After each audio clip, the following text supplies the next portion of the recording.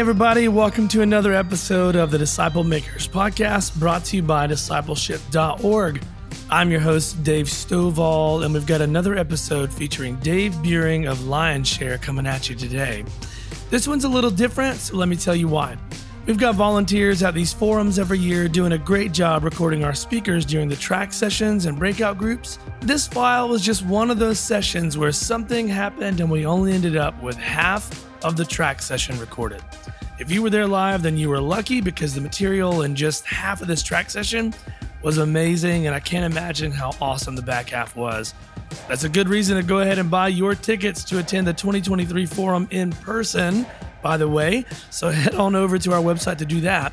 Anywho, Dave talks about getting burned out with trying to, I'm using air quotes here, accomplish big things for God, when sometimes God is trying to just tell us we need to stop and funnel our energy towards what He is doing, not towards what we want or what we think He wants us to do. I found this episode to be super helpful for me and my ministry, and I hope that it will be the same thing for you. So let's listen into this shorter than normal episode featuring Dave Buehring of Lionshare. Enjoy. So Lionshare is the name of the organization that we give leadership to, and it's an organization that focuses on, we walk alongside churches, but equally we walk alongside people within the vocations. And the idea is as we pour the things of God into them, then they can turn around and disciple people in their same vocation. And in the end, the ways of God begin to be expressed in society in a way that can glorify the Lord. And so one of the things that we often spend time talking about is within our Lionshare culture is the term the ways of God. And when you read the scriptures, you see that term in there a lot. Hey, but the ways of God, when I say that, here's what I mean. How God goes about doing things. Therefore, to walk in His ways, that's how we need to go about doing it. Okay? So like if I'm going to be a husband, what's the ways of God of husbandry? Laying down my life for my wife. I mean, are there other things? Of course there are. You know, if we want to be great in God's kingdom, we don't get a website. What do? We become servants. That's the ways of God.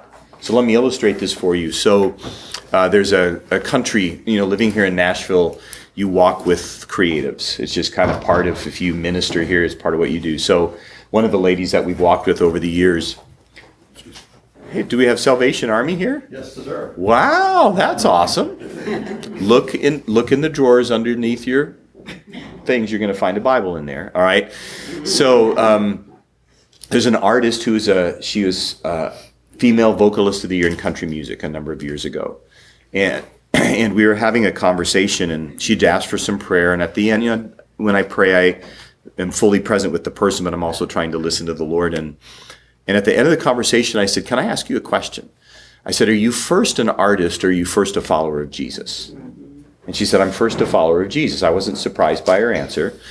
But we ended up in a conversation where she was going to be on a radio tour, and we talked about things like, look, you're going to get off the tour bus, people are going to want your autograph, look them kindly in the eyes, because you can come back to them. But you had a station manager and an owner of a radio station invite you to come.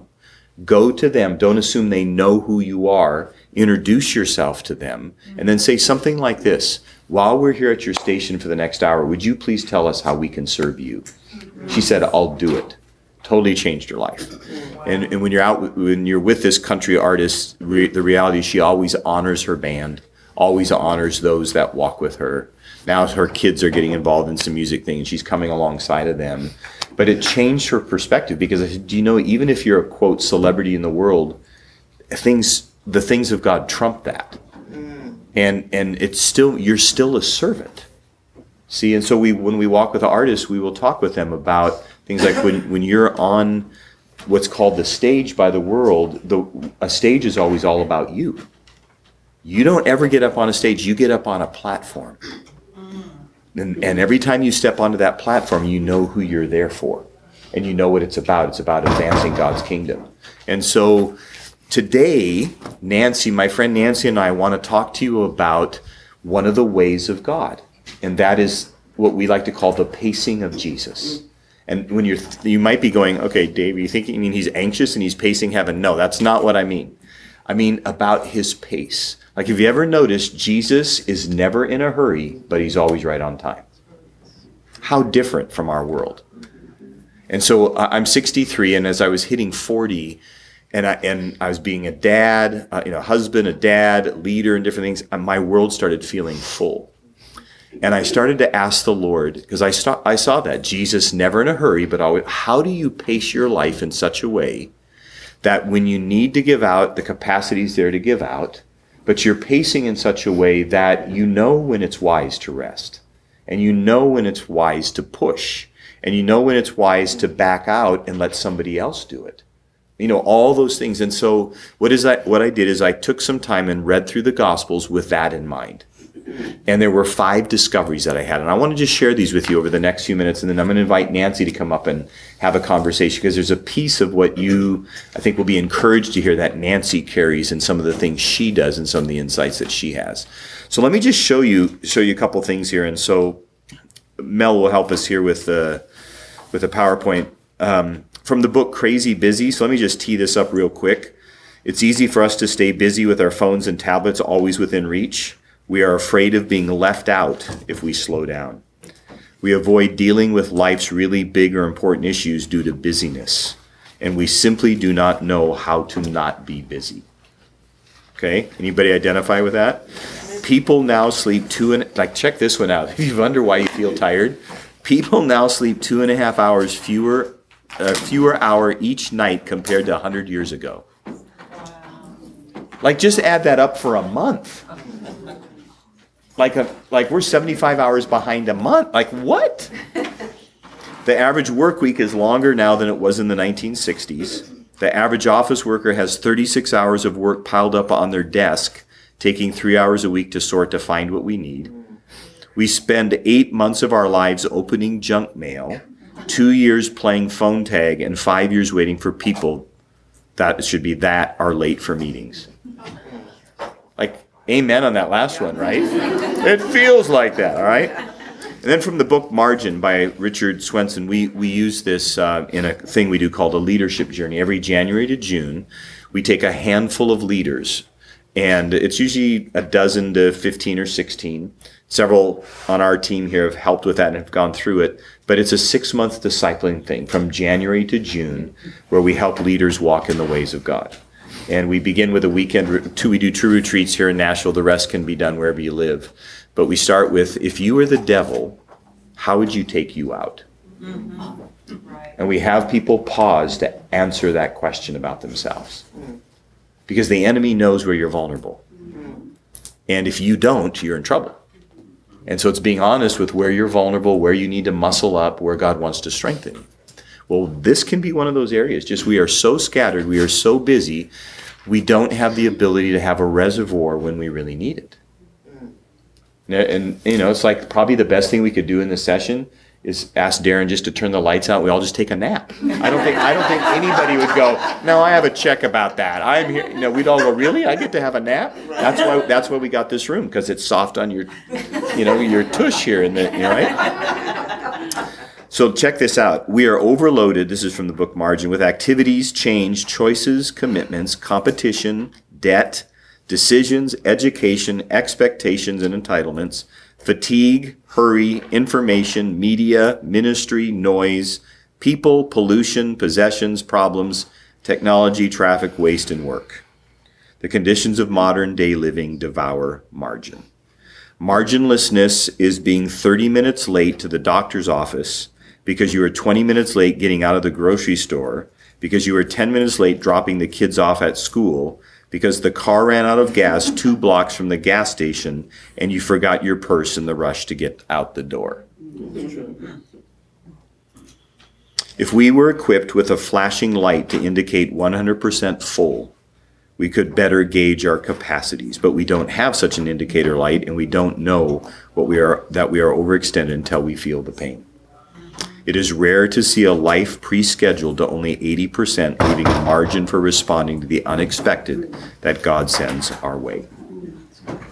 Margin is defined this way by Richard Swenson. It is the space between our load and our limits.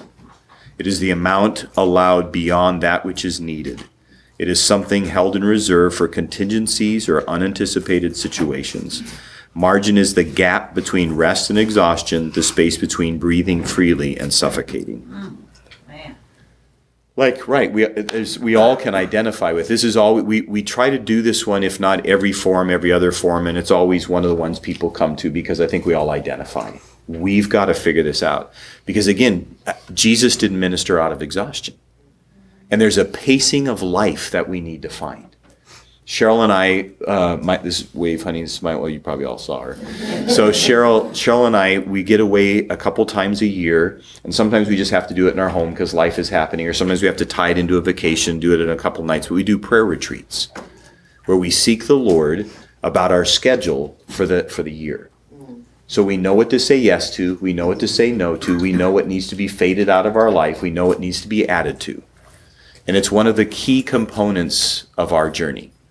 And even when our kids were little, and if we were on vacation, we might bring extra videos and feed them some fun food. And they knew, hey, you guys just take a couple hours. We'll have a break and gather again, but then we'll because Mom and I just need to spend some time asking the Lord about stuff.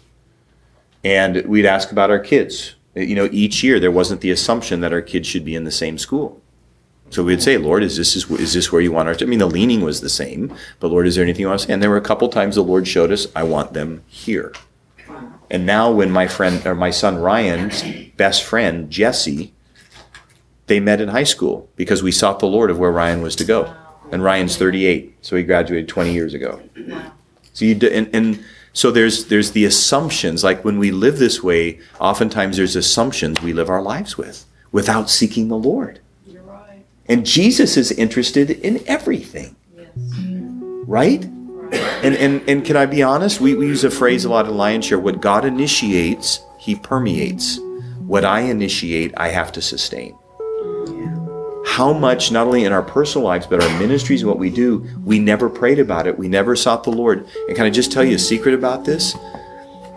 I can't find in the Bible anywhere where someone initiates and God blesses it. It only happens when he initiates and we follow. Right. How much inertia have we created that we're trying to sustain, that I think if we could hear the voice of God and his love for us, he would say, son, daughter, I love you. And because I love you, you think it's the enemy that is hindering this? It's not. It's me.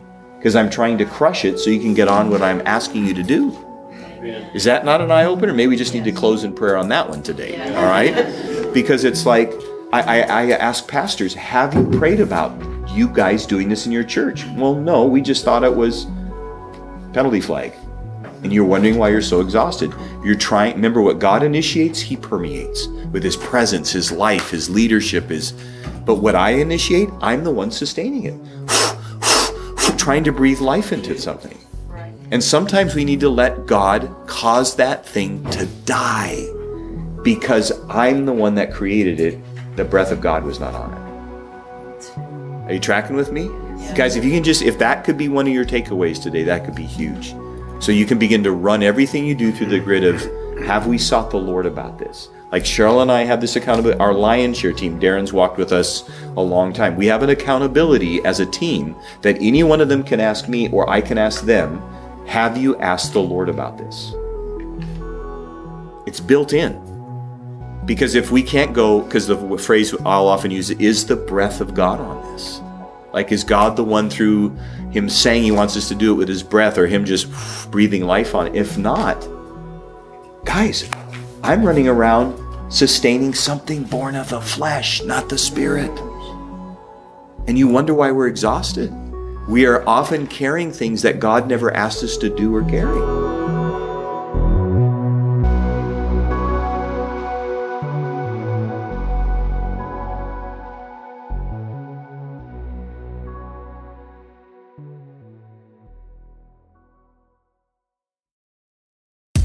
Hey, I hope you've been enjoying this episode so far. I wanted to take just a second to tell you about the discipleship.org collective.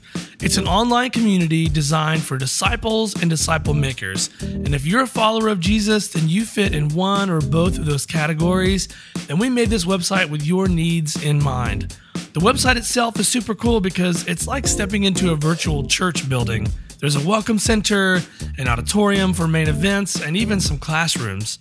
Right now, you can get free access to this collective where we provide weekly webinars, we've got ebooks, and even disciple-making assessments for you and also your whole church. And don't mistake this for just a website. It's actually a community for disciple makers. Basic membership is free, but there's also a premium access option that includes courses, certifications, and online gatherings with other leaders from around the world. So go to discipleship.org/collective and sign up for your free membership today.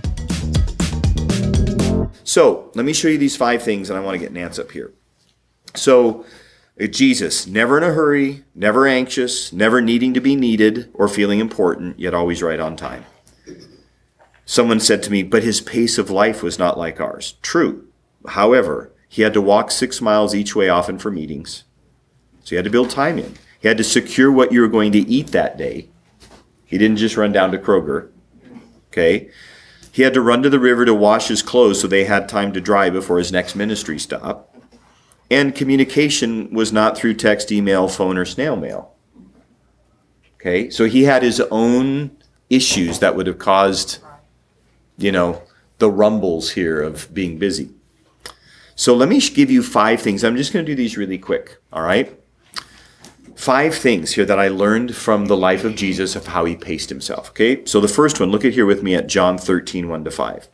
Now, before the feast of the Passover, when Jesus knew that his hour had come to depart out of this world to the Father, having loved his own who were in the world, he loved them to the end. During supper, when the devil had already put it into the heart of Judas Iscariot, Simon's son, to betray him, Jesus, check this out, knowing that the Father had given all things into his hands and that he had come from God and was going back to God, rose from supper. He laid aside his outer garments and taking a towel, tied it around his waist. Then he poured water into a basin and began to wash the disciples' feet and to wipe them with the towel that was wrapped around him. Here's pacing point 1. Jesus was secure in who he was, where he came from, and where he was going, so he could serve others. In other words, his in the things he was doing, he was not trying to glean identity, so he could just give his life away. So often the things that we do are about trying to gain value, trying to gain worth, trying to gain identity. Because Jesus knew where he had come from and where he was going, that God had given all things, that he was secure in who he was. And I like what Cheryl has said to me over the years. One time she was praying about a situation she was in, just feeling a little insecure with a relational situation that was there, and she was talking to the Lord about it, and the Lord said to her, I want you to not only be secure in who you are, I want you to be secure in who you're not. Yes. See that, honey? Look at that. We all identify with that. Being like, we got to learn to be secure in who we're not. Like you guys, I'm not good at Cheryl asked me one day when the car wasn't working, and she said, do you ever feel embarrassed that you don't know how to deal with all this stuff under the hood of a car? And I said, no, I don't. It's like I had to make choices, like where does my time go? And that's not a natural aptitude. I'm grateful for Jiffy Lube, right? And my mechanic, I'm very grateful for them. One time we had Andrea over to our house. I don't remember what she was there for, but we were talking, and when she left, she knocked on the door about a minute later. I said, hey, what's up? She said, hey, my car's not starting. Can you come look at it? So I go out and I pop the hood, and I literally am going like this. I'm just looking at it. And she's got this smile. She says, you don't know what you're looking for. You didn't ask me to fix it. You said, could I come look at it? So Andrea and I have that kind of, so we had a big laugh, and I said, we'll call somebody and get the thing fixed. But we have to learn to be secure in who we are, but also in who we're not. Okay? Let me show you a second verse here. John 5. Jesus said to them, truly, truly, I say to you, the Son can do nothing of his own accord, but only what he sees the Father doing. For whatever the Father does, that the Son does likewise. For the Father loves the Son and shows him all that he himself is doing. So if the first pacing point deals with kind of our identity, who we are, who we're not, and being secure in that, do you see how you could chase life to meet your own value? So that's where we got to learn identity in Christ. Look at the second one. It's more about, how Jesus walked. Here's the pacing point. Jesus did only what he saw his Father doing. Let me ask you that question. Are you only doing what you're seeing God doing? Or are you, again, this goes back to what God initiates, he permeates. What I initiate, I have to sustain. How much of what you're doing, God has not breathed life on? Yeah, but I want him to. I know. But the end is still the same. It's like we are, like the thing Jesus did is like he was following his Father's lead. So eyes up, focusing on the Father. What's the Father doing here? Like, for example, when you're in a ministry time. You know, for me, when all of a sudden there's stuff happening, God's breaking out and people are, whether in tears or something, and you weren't expecting that. You might be in a worship time, but all of a sudden, right away, it's kind of like my old center field days, Barry. You know, sticking my hand up like this, licking my finger to see where the wind's going. So I know, okay, if I have a step this way or this way, I kind of know where the wind's going to. And sometimes I have to do that spiritually. Okay, God, what are you doing in this moment? Henry Blackaby uses the line, you know, of look where God is working and join him in it. So do we do that? So in that ministry time, it might mean I got to take my message and just go like this and say, you know what? Let's keep worshiping. And if you guys need prayer, why don't you come up here and we're going to have the prayer team pray. Because in other words, is there anything that's so sacred, cowish to us that we can't lay it down for what God is doing? Yes. See? Because, and especially with this emerging generation of teenagers and 20s and 30s and somethings, if we're going to show them how to follow and walk in the ways of God, we've got to be willing to lay things down and go with what God's doing in that moment. We have to. Yeah, but it makes me insecure. I know, go back to point one. See, that's why this is important, because all of a sudden God tosses you out into things sometimes, and all of a sudden I'm really insecure, I don't like this, I'm uncomfortable. Join the club, right? We're all there. But it's recognizing, okay, Jesus, what are you doing here? Do you see all the time that can be wasted of trying to pump yourself up? I can do this, I can do, you know. It's like, just go, God, show me who I am in Christ. Show me how much you love me. That I don't have to do social media out the wazoo so I live on how many likes I have. Guys, we got to get beyond that. We've got to get beyond that. If that is our measure of our identity, we're in deep doo-doo. We've got to ask Jesus to do a work in us, okay? Jesus only saw what the Father was doing, and he did that. That's good for the pacing of our lives. What is God asking of you, and are you doing that?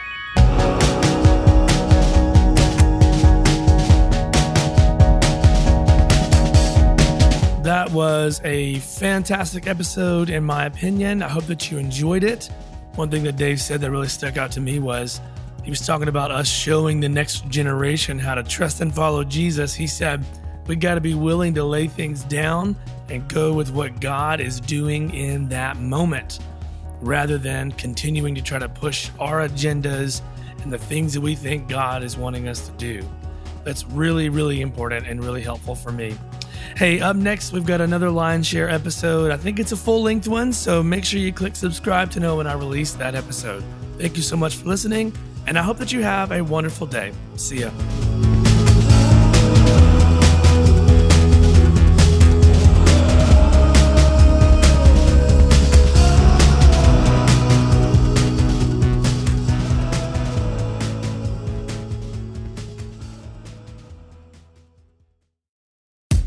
Hey, I hope you've been enjoying this episode so far. I wanted to take just a second to tell you about the discipleship.org collective. It's an online community designed for disciples and disciple makers. And if you're a follower of Jesus, then you fit in one or both of those categories. And we made this website with your needs in mind. The website itself is super cool because it's like stepping into a virtual church building. There's a welcome center, an auditorium for main events, and even some classrooms.